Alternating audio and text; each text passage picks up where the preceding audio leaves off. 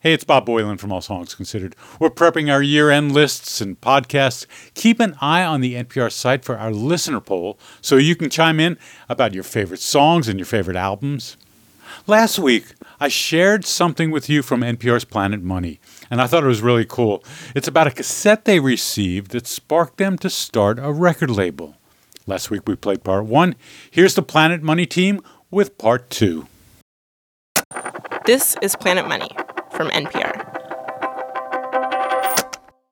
We got our hands on this old song a few months ago called Inflation by this band in Baton Rouge called Sugar Daddy and the Gumbo Roo. They recorded it in 1975, but it was never released. And we liked it, so we decided to resurrect it. Inflation is in the nation, and it's about to put us all the way. This is part 2 of a series. If you haven't listened to part 1, here's what you need to know. Everyone from the old band went on to have good careers in the music industry, except the singer, Ernest Jackson. I've never been signed by a label.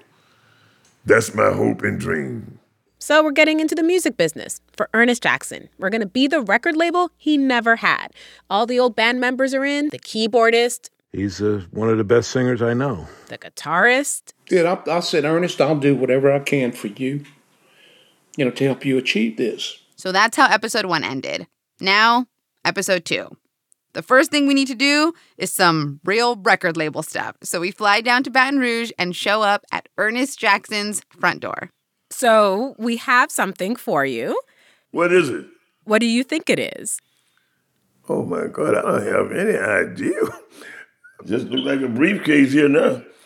I know one thing, the show can't be no suitcase full of money. I don't know if my heart will take it. I wish it was a suitcase full of money, Ernest. I wish we could give you a suitcase full of money. We don't have it like that. Okay. Oh, is that the contract? Is that the contract? All right, so it might not be what you were expecting, but we have decided that we are going to try to be a record label for you. Have you ever produced anything? I have never produced anything, no. Yeah, I don't think you're ready for that. We were not ready. Hello and welcome to Planet Money Records.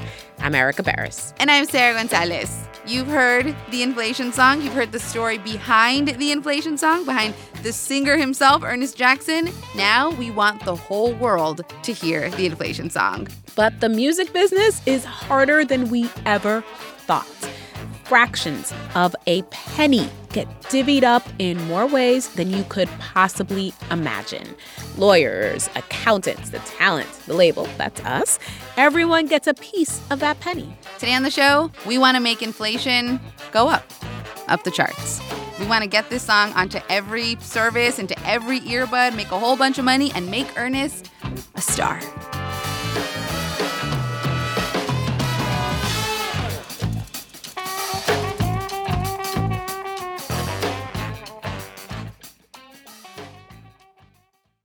This message comes from NPR sponsor BetterHelp, offering online access to licensed therapists. Therapist Joy Berkheimer shares how BetterHelp uses their intake questionnaire to help clients find a therapist that makes them feel comfortable. Finding the therapist that's the right fit for you is like dating. You are literally over here swiping and swiping, right? No, this therapist might be good for me. No, they will not relate to me whatsoever. They're not going to understand me. What's really nice about BetterHelp is how they have updated the way that you can search for a therapist that fits you. So now it is so specific around, hey, what's their gender? What's their cultural background? People in our country and other countries might feel marginalized for different reasons, and BetterHelp is really good at making sure that you can put your preferences in and set yourself up for having the healthiest space to be honest and flow through your processing. To learn more and get 10% off your first month of online therapy, go to betterhelp.com/songs. All right, we want to be a record label. Release a song. We've obviously never done this, so we're going to need a guide. So we call up a lawyer to the stars. Well, I talked to Stevie not too long ago. This is Don Passman. And for the record, that Stevie is Stevie Wonder. Don negotiates record deals for a lot of big-time musicians. I don't like to talk about clients' names. It's a sense of sensitivity to their privacy, but you can say it because those things are all public. Taylor Swift, Adele, Quincy Jones, Stevie. Don's been at this for 50 years. But I do have a lot of gold and platinum records. Were they like, clients were like, thank you, you helped make this gold record possible? Yes. Oh, wow. Okay. Like signed? No, they don't sign them. They're. Oh, you don't sign gold records? No, you don't sign them. They're framed behind glass. No one signs the glass even? I've not seen it. Oh, good to know. Nor have I asked, Okay. for that matter. Right, you don't want to be like fanboying with your clients. Although, of course, I got into this because I am a fanboy, because I love music. Always have. Don wrote the book on the music business. Like, literally. It's called All You Need to Know About the Music Business. So we fill him in on our big plan, and our first question is, can we even do this? Wait, can we be a label? Sure, why not? Like, what do we have to do to be a label? Say you're a label? All right, we're a label. Planet Money Records. We have to formally register with a bunch of official music rights organizations. We even had a logo made. Standard label stuff. No, there's nothing standard about anything you're doing. Oh. Okay. Why is it not standard? What are we doing wrong here? You're not doing anything wrong. You're just doing something unusual, which is, taking a very old recording and sprucing it up to release it. Apparently, one of the main things a label does is record a song, like pay for the studio time and engineers and producers, the musicians. They make the recording happen. But we already have a recording. It was made in 1975. So what we want to do is apparently not in any way typical. Normally, all of the who gets what contract stuff between the talent gets negotiated before a song is made.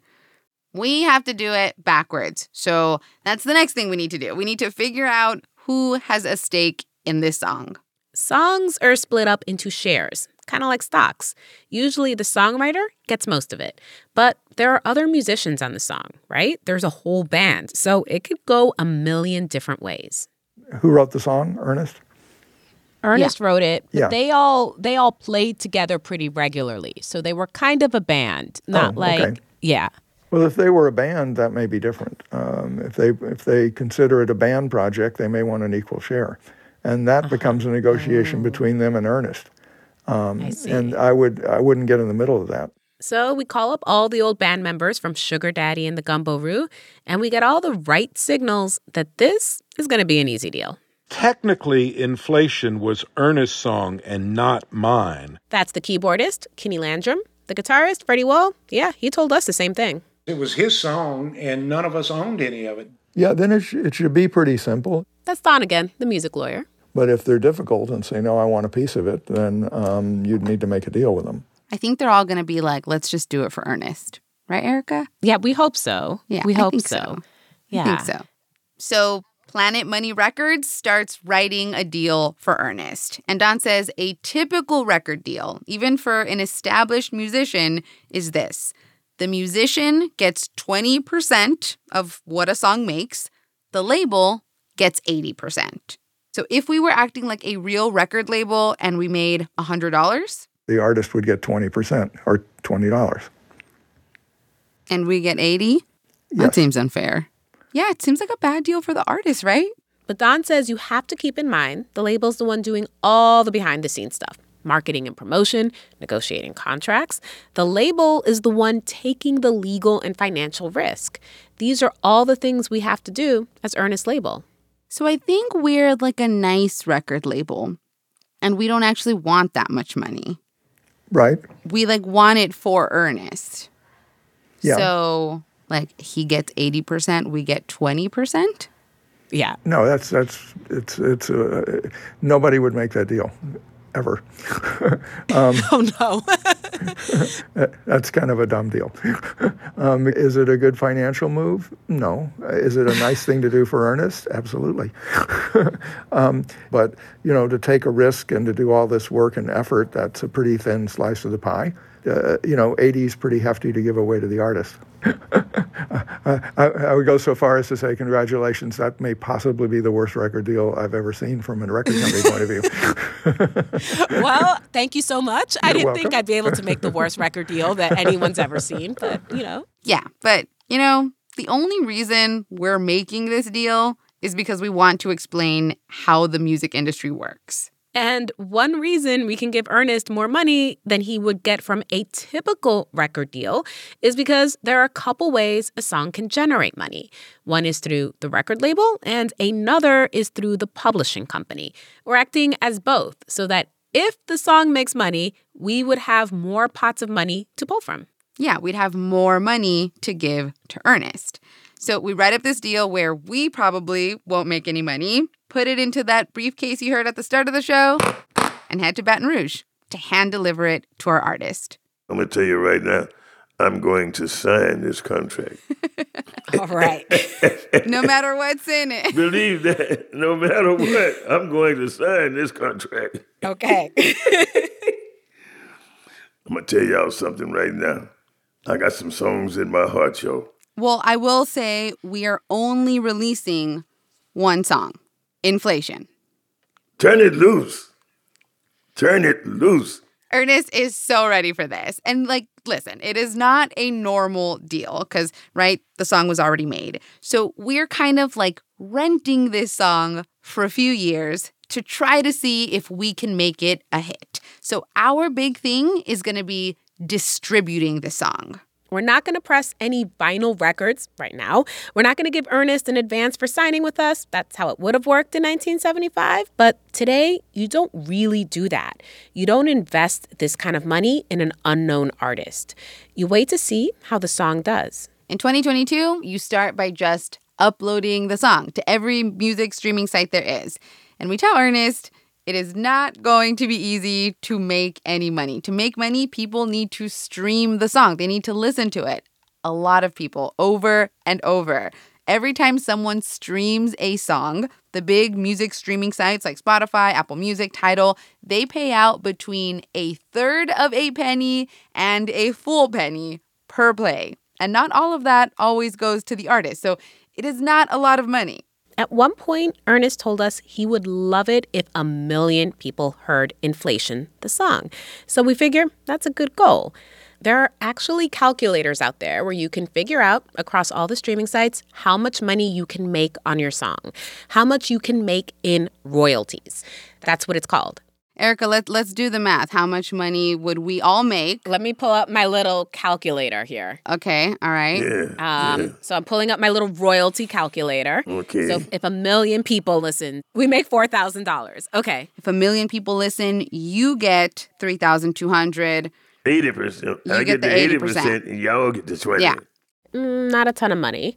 So I don't know. Maybe our goal should be 10 million. So he can get to 32,000 or 100 million. No, Erica. That's a third of the country listening to the Inflation song. We would literally have to be Despacito status. So I don't know. I'm thinking we should have a smaller goal, 10,000 listeners. Ernest could make $32. Yeah, no.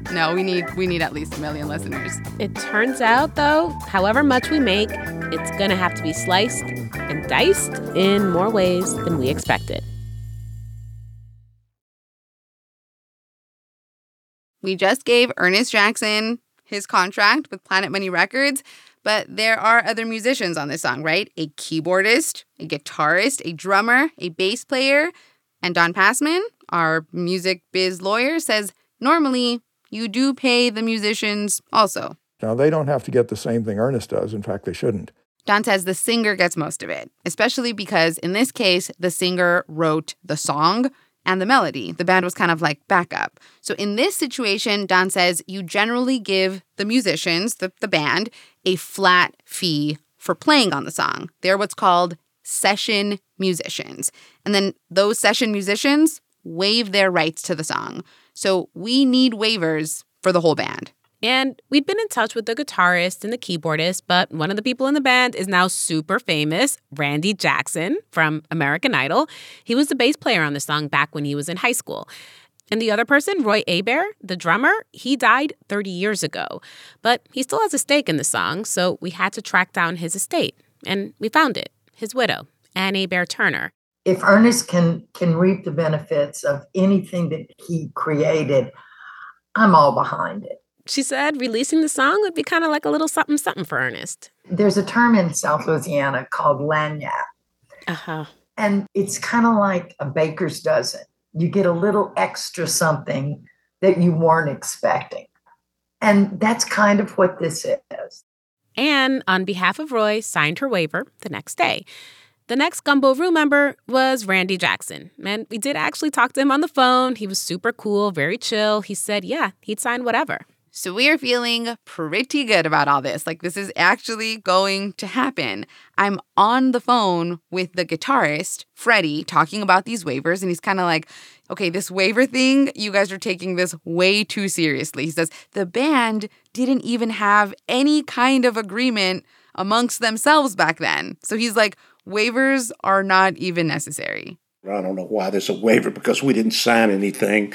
There's no waiver needed there. We didn't sign any contracts. There's no contracts. You don't need any of that. But, Kenny and I said, whatever y'all need, we'll sign. 30 minutes later, we are still on the phone. Erica emails over the waiver, and something changes for Freddie. Whoa. Wait a minute. Boy, I'm getting blown up. It says here, Barris, Erica, waivers for inflation song. Hey, the guy who 30 minutes ago was saying we don't need waivers is now saying, hold up. Let me see what's going on here. Heads up waivers. That's the our first waivers. One, on behalf of, there's a second one is permission to use your likeness. Freddie basically tells us, this is getting way more complicated than I thought it was going to be. I thought you guys were just going to upload this song for Ernest. Now there's like official paperwork. And he's sort of like, I obviously can't sign this without sending it to my lawyer. The next morning, I get a call from Kenny, the keyboardist. He's not happy. Well, the contract as written is completely unusable. At some point, Kenny kind of becomes like the rep for the band. And we're a little confused how this waiver thing broke down. I mean, when we spoke with Freddie, he said, I'll just sign whatever. I just want to do this for Ernest. I just want Ernest, to finally get his due. Obviously, once he saw the piece of paper, he didn't feel that way. Okay. We kind of messed up a little. Our waiver was supposed to come with a fee, like the way Don told us, a session musician fee. We thought we sent that, but apparently our waiver did not spell out that fee. So, pretty bad, right? We're a bad record label. But actually, in the end, Kenny said a fee wouldn't have made a difference anyway. He has actually made his career as a session musician, getting a few $100s here and there in these fees. But on a song that might make some money, because, say, a podcast is promoting it, Kenny says he would never sign over his rights for a fee. Owning a piece of the publishing on a song that might conceivably make some noise is worth more than $300. Kenny doesn't want a session musician fee. He's saying, I don't think we were session musicians on this song. Yes, Ernest could have called up anyone to play behind him and they would be considered session musicians. But Kenny is saying, I don't think it would have sounded the same. So he wants a real share in this song. 50% of the publishing. I want 50% to be divided among the other 4 entities. We should explain. There are 2 ways to own rights to a song. Think of it as like 2 pies. One of the pies is pretty straightforward. It's a copyright on the sound recording, meaning like on the recording the band made when they all played together in the studio that day. That's one royalty pie. The second royalty pie is a little more complex. It's a copyright on the song, but there are 2 ways to get paid out of this pie. There's the songwriter share for the person who wrote the lyrics, wrote the melody, and then there's the publisher share. Kenny, the keyboardist, is saying he wants the band to have a piece of this slice of the royalty pie, the publisher share. So not the part that has to do with writing the song, not Ernest's part. Ernest did, in fact, write the song. He wrote the words, he wrote the melody, and he deserves all of that because he did it.